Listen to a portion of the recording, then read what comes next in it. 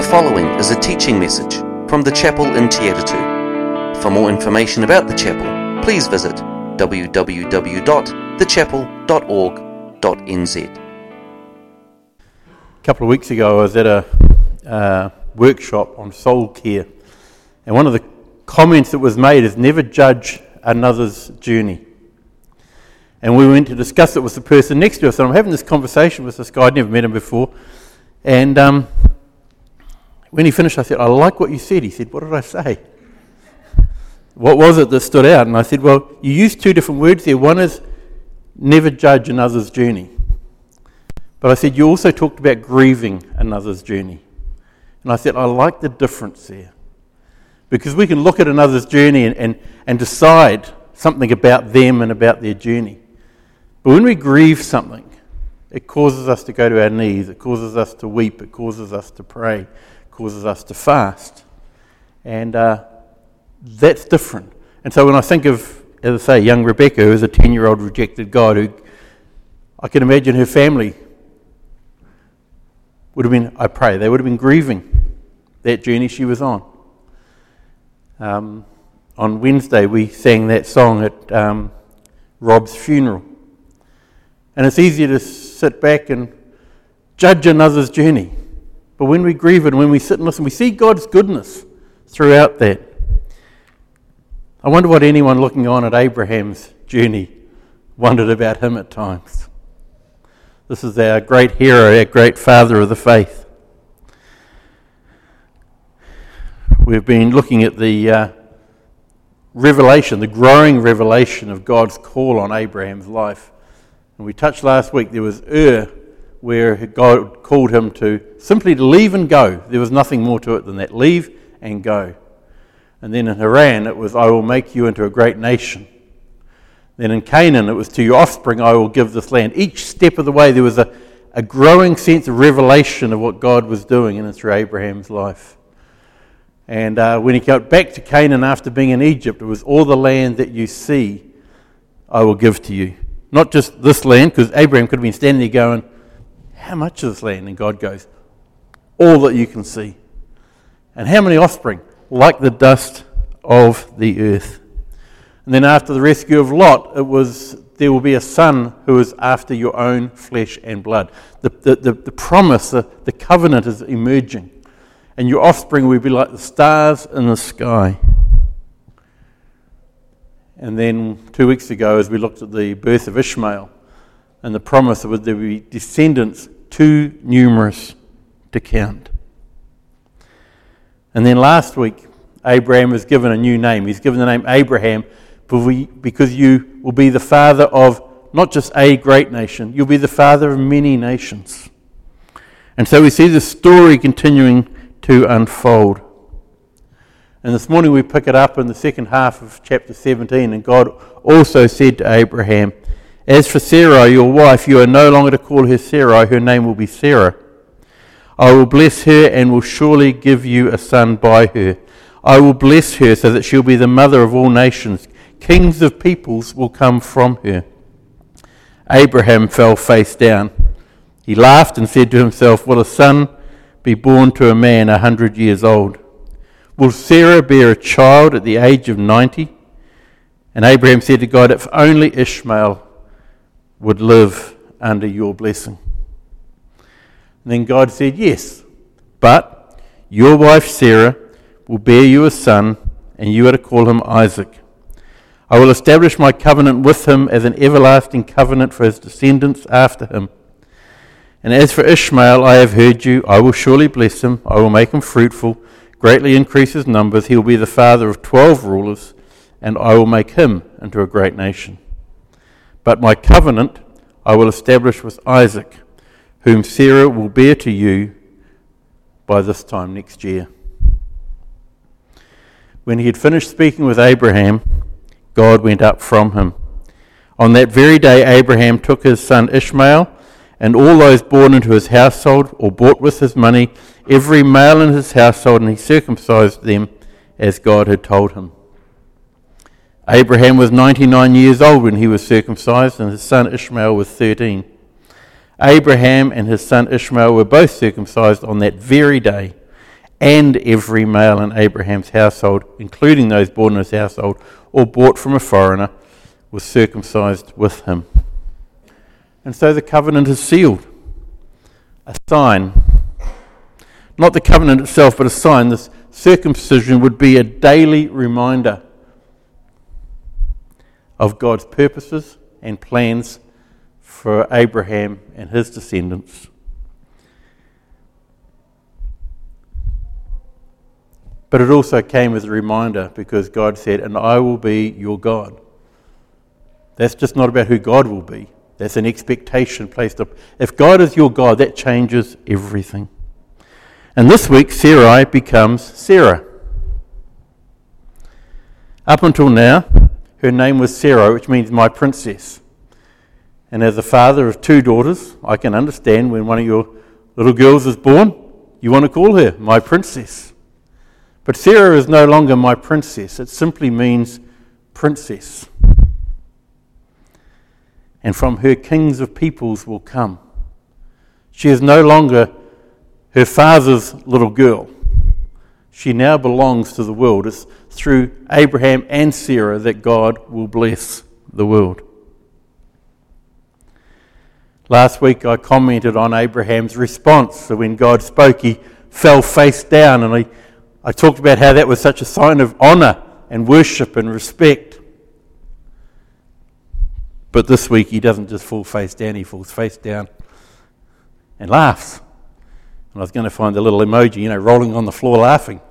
I can just kind of imagine Abraham going, "Really?" One commentator suggested this laughter was simply joy, that finally he was going to have a son, but I find that kind of hard to comprehend because Abraham says, and he says it to himself, so these are doubts. When you talk to yourself, these are doubts.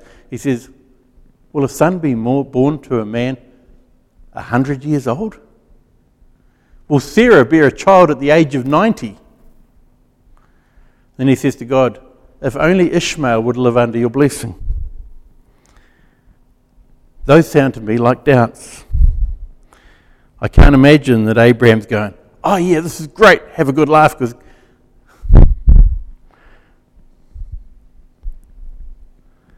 now we might be tempted to think that back in those days everyone lived a long time, and so maybe a woman at 90 having a baby back then wasn't quite as unreal as it might be today, or a man at 100 conceiving a child.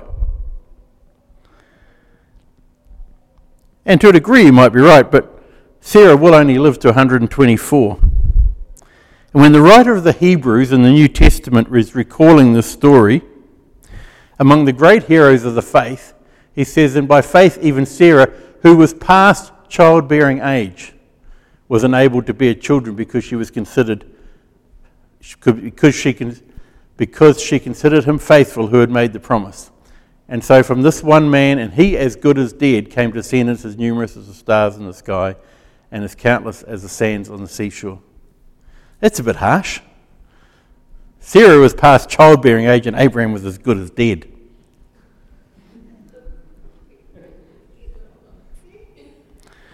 The Apostle Paul, when writing in Romans 4, says, without weakening in his faith, he faced the fact that his body was as good as dead. He's talking about Abraham. Abraham faced the fact that his body was as good as dead. So, yeah, they may have lived longer, but this was not to be expected. And you're sitting there, that little laughter, I kind of imagine that's Abraham going, really? Really, God? Is that going to happen?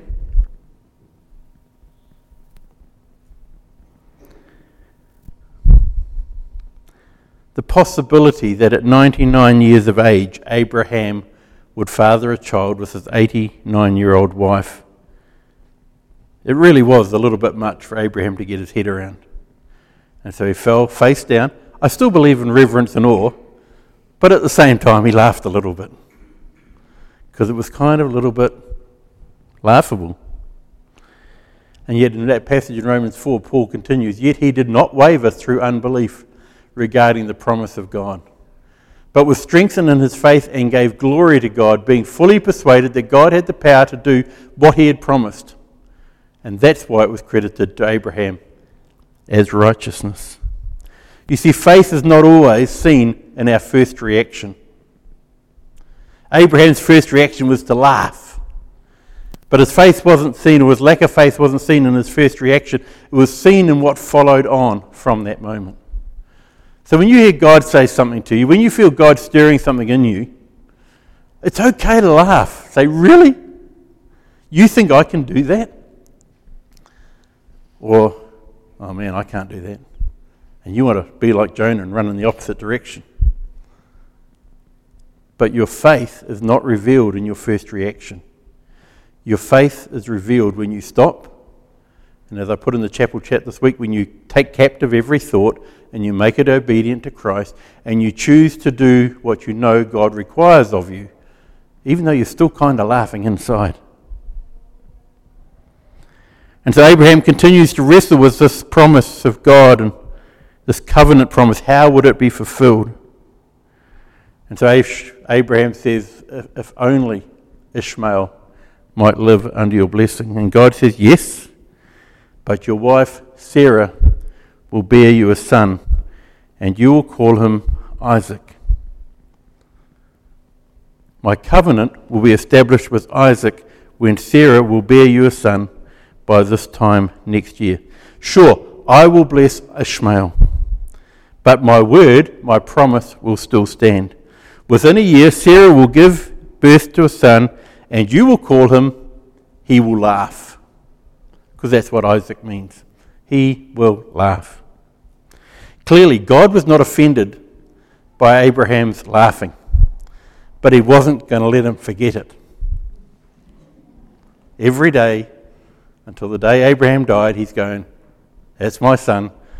And I laughed in the face of God when he told me that's what it was going to be. When we remember who we were,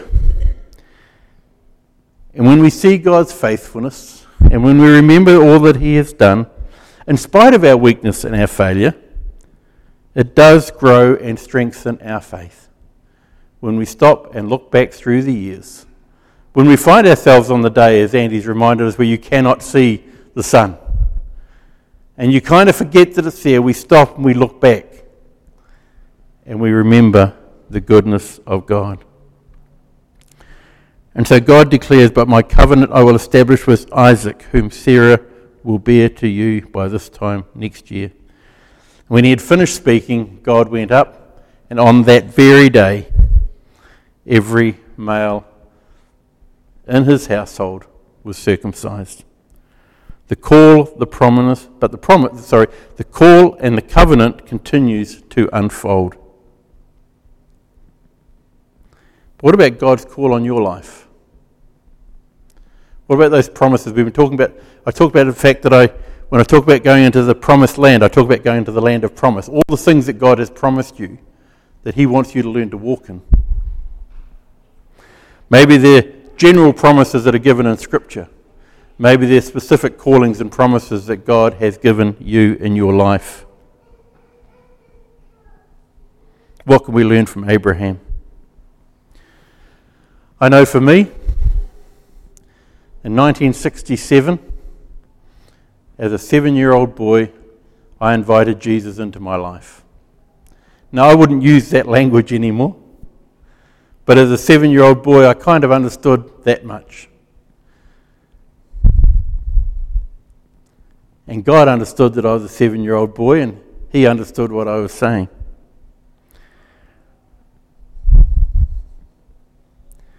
Like Abraham, the life or the journey since then has many ups and downs and certainly lots of failings, lots of weakness.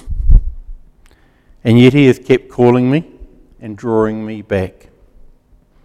At the age of 17, I felt the call to become a pastor. Within the Salvation Army, so you become a Salvation Army officer. And there tends to be kind of two directions you can go. One is you could become a pastor in a local church, or you could end up running one of the social institutions. And my mum, many of you know my mum, said to me, obviously you're going to be working in one of those social institutions. You'll never be a pastor because you'll never be a preacher. You speak too fast and you have a terrible lisp, so you'll never be a preacher. She wasn't being negative. she was doing an Abraham, and she was kind of laughing at the possibility that her son, who talked 90 to the dozen, I still talk too fast, and who has this terrible lisp, which I still have, which people tell me they don't notice sometimes, and others probably do. But she was kind of laughing in a nice way at the thought of her son being a preacher. That's changed a little bit over the years. Never say never to God when he calls. Never say that's too much. In fact, one of the things I've heard over the years is, if it doesn't seem too much, maybe it's not what God's calling you to. See, God wants to call you and is calling you to things that you can't possibly do on your own. So that was at 17, and at 27 I finally began training as a Salvation Army officer. And at 41, I resigned from the Salvation Army. And when I resigned, as I walked out of the doors of the building up on Don Buck Road, something inside of me felt like I was walking away from God's call on my life. And yet I felt I had little choice. I was later to discover that God was actually allowing me to walk forward into a greater dimension of his call on my life. Even this week, Margaret and I have talked again about how different, how much more limited our lives would have been if we had stayed where we thought was a good place. The 17-year-old me could never have imagined what would continue to unfold. However, I have been privileged to see God at work in many parts of the world that I would never have imagined I would visit. I've met many people who have left me humbled, wonderful men and women of God. In the chapel chat a couple of weeks ago, I showed some of the pictures from Egypt. One of those going into underneath one of the pyramids. As we got down into the base of it, the lights went out. And so it was absolutely pitch black, and this woman standing next to me was praying as fast as she could. But this is a woman who was spending her days, spending her life planting churches in Sudan. And to spend time in the presence of people like that, what I call the modern heroes of the faith, it's been an incredible privilege.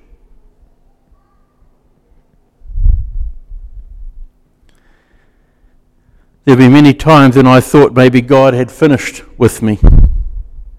But now I am increasingly convinced that he was just getting started.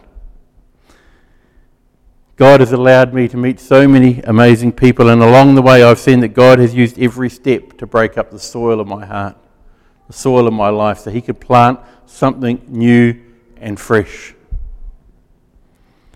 What about you?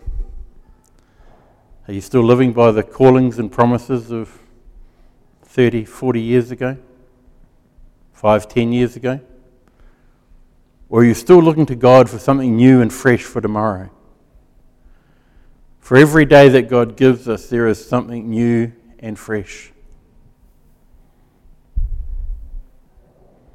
Do you look and do you listen every day for something new that God may be calling you and prompting you to?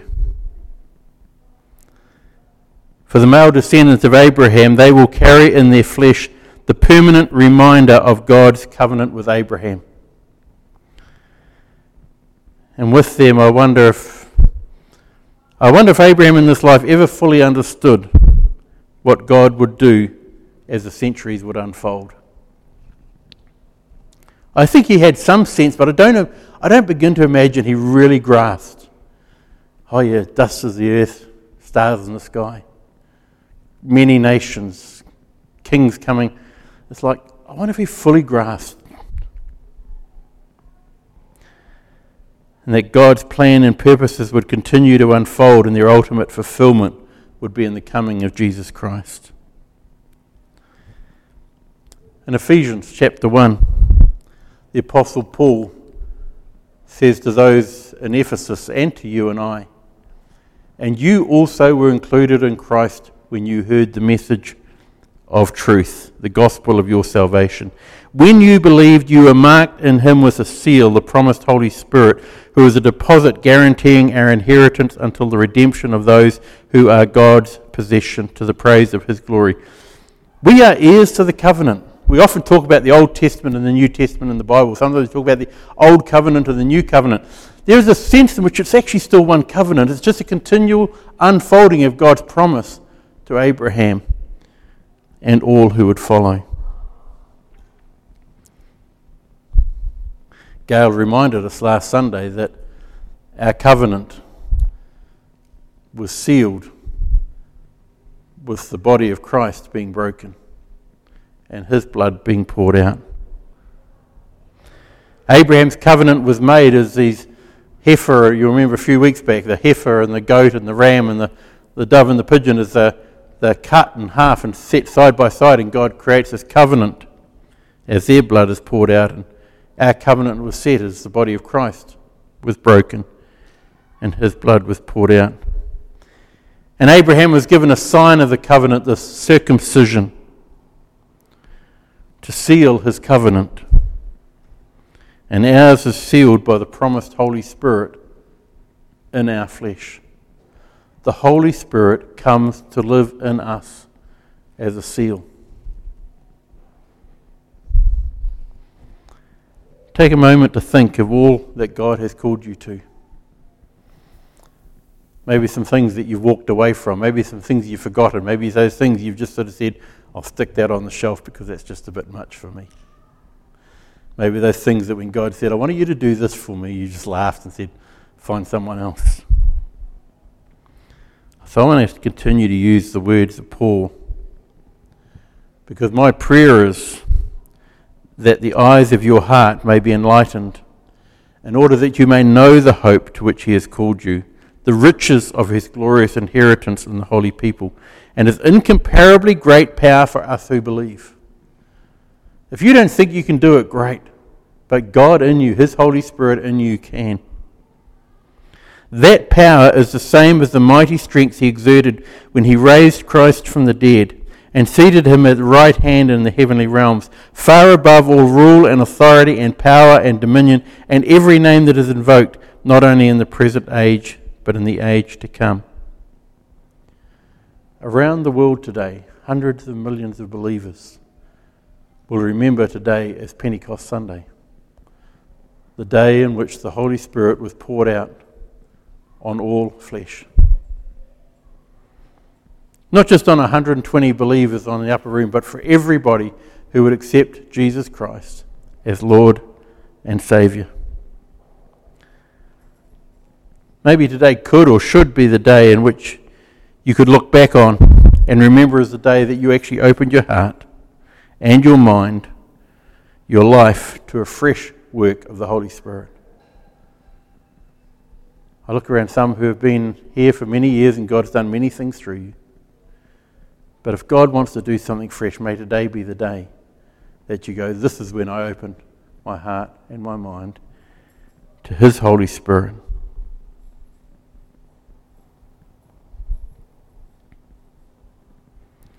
Those things that you thought a little bit outside of your reality. And so again, I continue with Paul's words.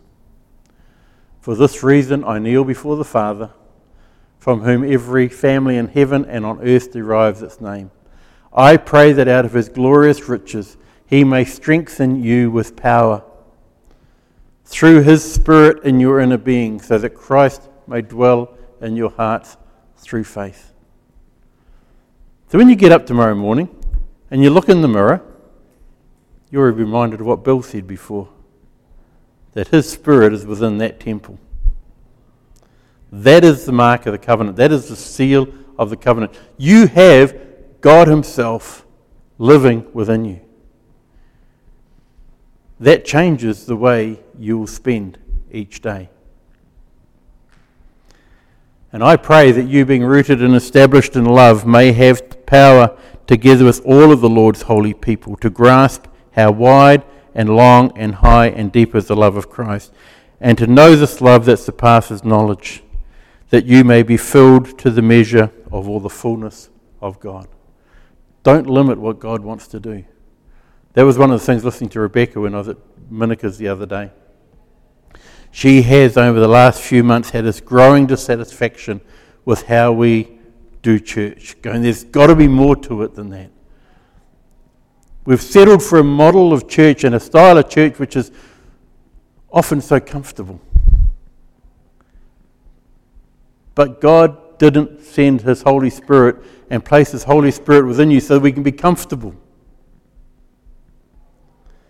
Yes, come all you who are weary and burdened, and I will give you rest. Then He says, and take my yoke upon you. I have something for you to do. A yoke isn't a hammock where you can lie down and rest. A yoke is something to allow you to work, but it's made for you, it's created for you, and you share it. A yoke is shared between two oxen. Well, this is a yoke that you share with God, the Holy Spirit who is within you. And therefore nothing would be impossible that He calls you to do. And so now, to Him who is able to do immeasurably more than all we could ask or imagine, according to His power that is at work within us, to Him be glory in the church, that is, in each one of you, because we are the church, and in Christ Jesus throughout all generations, forever and ever. Amen. God bless you. Thank you for listening to this message from the chapel in Te Atatu. For more information about the chapel, please visit www.thechapel.org.nz or email info@thechapel.org.nz.